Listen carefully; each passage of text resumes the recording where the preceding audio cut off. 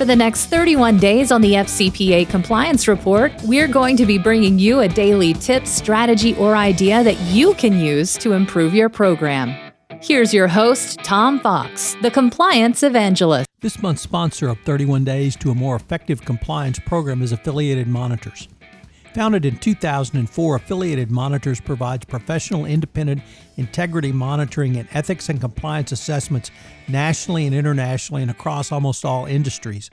With its knowledge of effective ethics and compliance programs and cultures, Affiliated Monitors is respected for its work as the corporate monitor on matters ranging from multinational corporations to small and mid-sized companies and even individuals. Having served in over 750 monitorships, no one has more experience as an independent monitor than the team at Affiliated Monitors. For more information on how an independent monitor can help improve your company's ethics and compliance programs, visit this month's sponsor, Affiliated Monitors, at www.affiliatedmonitors.com. Pre-acquisition due diligence. I would suggest a 4-step process to plan and execute a strategy to perform pre-acquisition due diligence in the mergers and acquisition context. Number 1, establish a point of contact. Here you need to determine one point of contact that you can liaise with throughout the process. Typically, that would be the target's chief compliance officer if the company is large enough to have such a full-time position. 2, collect relevant documents. Obtain a detailed list of sales going back 3 to 5 years, broken out by country, and if possible, obtain a further breakdown by products and/or services, all joint venture contracts, due diligence on joint ventures, and other third-party business partners. Travel and entertainment records of the acquisition company's top sales personnel in high-risk countries, internal audit reports, and other relevant documents. You do not need to investigate de minimis sales amounts, but focus your compliance due diligence inquiry on high sales volumes in high-risk countries. If the acquisition target company uses a sales model of third parties, obtain a complete list. It should be broken out by country and the amount of compensation paid. Review all underlying due diligence on the foreign business representatives, their contracts, and how they were managed after the contract was executed. Your focus should be on large commissions in high-risk countries. 3, review the compliance and ethics missions and goals. Here you need to review the code of conduct or other foundational documents a target has to gain some insight into what they publicly espouse. And 4, review the elements of an effective compliance program. These include CCO authority, oversight, operational structure of the compliance program, policies and procedures, communication, training, monitoring, and discipline. So what does all of this mean? 1, look at CCO, oversight, operational structure of your compliance program. Here you should assess the role of the board and, if there is one, a compliance committee. Regarding the CCO, you need to look at reporting and access. Is it independent within the overall structure of the company? What are the resources dedicated to the compliance program, including a review of the personnel, budget, and overall resources?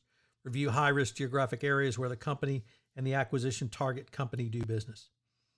If there is overlap, seek out your own sales and operational personnel for their opinions. 2, policies and procedures, code of conduct. You should identify the industry practices and legal standards that may exist for your target company. You'll need to review how the compliance policies and procedures were developed and determine the review cycles of any. You'll need to know how it's distributed and what the enforcement mechanisms are. 3, training and communications. Here you need to review compliance training process as it exists in the company, both formal and informal. You should ask questions such as, what are the plans and schedules for compliance training? Next, determine if the training material is fit for its intended purpose, both internal and external training for third parties. You should also evaluate the training delivery channels. For instance, was it delivered live, online, or through video? Finally, assess whether the company has updated their training materials based on changing law or changing business environment. 4, monitoring and auditing. You'll need to review both internal audit plans and methodology used regarding the compliance audits.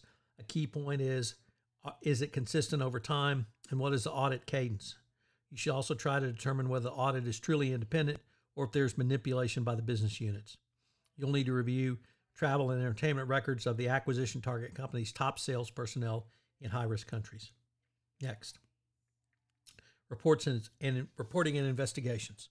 What is the company's system for reporting violations of allegations or allegations of violations? Is the reporting system anonymous? From there, you need to turn to who does the investigations to determine how they were conducted. Key here is, as well as to keep in mind throughout the process, is the adequacy of the documentation, i.e. document by the target.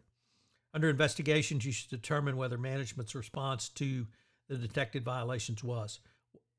What is the remediation that has occurred, and has the corrective action been taken to prevent future similar violations? Lastly, what are the disclosure procedures to let relevant regulatory or other authorities know about the violations? 6, third-party risk management. Here you need to evaluate the entire third-party risk management program to determine if the company uses the 5-step process for its third-party program. Review files for completeness of each step and drill down into key agents or those in high-risk jurisdictions. 7, incentives and discipline. You will need to determine if there was any discipline delivered up to and including termination. If remedial measures were put in place, how were they distributed throughout the country and company, and were they understood by the employees? Periodically evaluate the mergers and acquisitions review procedures effectiveness against any legal proceedings, anti-corruption enforcement actions, opinion releases, or other informations. Obviously, there are multiple red flags which could be raised in this process, which may well warrant further investigation. They include if the target has an ineffective compliance program or if there are frequent breaches of policies and procedures. A target which is in financial difficulty would bear closer scrutiny. Structurally, if the company did not have a formal and ethics and compliance committee at the senior management or board level, this could present issues. So what are today's 3 key takeaways? Well, number 1, the results of your pre-acquisition due diligence will inform the post-acquisition integration. 2, periodically review your M&A due diligence protocol to see if there's been any updates from the Department of Justice or in any enforcement actions. And finally, always remember that if a red flag appears in pre-acquisition due diligence, it must be cleared. You cannot simply have something pop up and not clear it. This has caused great harm in numerous instances. The best example I can point you to is the red flags that came up in HP's acquisition of Autonomy. They were there for everyone to see, but they were not followed up on by HP. The result, of course, was an $8 billion write-down. So pre-acquisition due diligence is critical, both from the legal, compliance, and business perspective. Hello, everyone. This is Tom Fox. I'd like to thank you again for joining me for this episode of 31 Days to a More Effective Compliance Program around business ventures. And I hope you will join me for our next episode tomorrow. Also, I'd like to shout out to our sponsor, Affiliated Monitors, for sponsoring this month's podcast series. This podcast series on 31 Days to a More Effective Compliance Program is a production of the Compliance Podcast Network.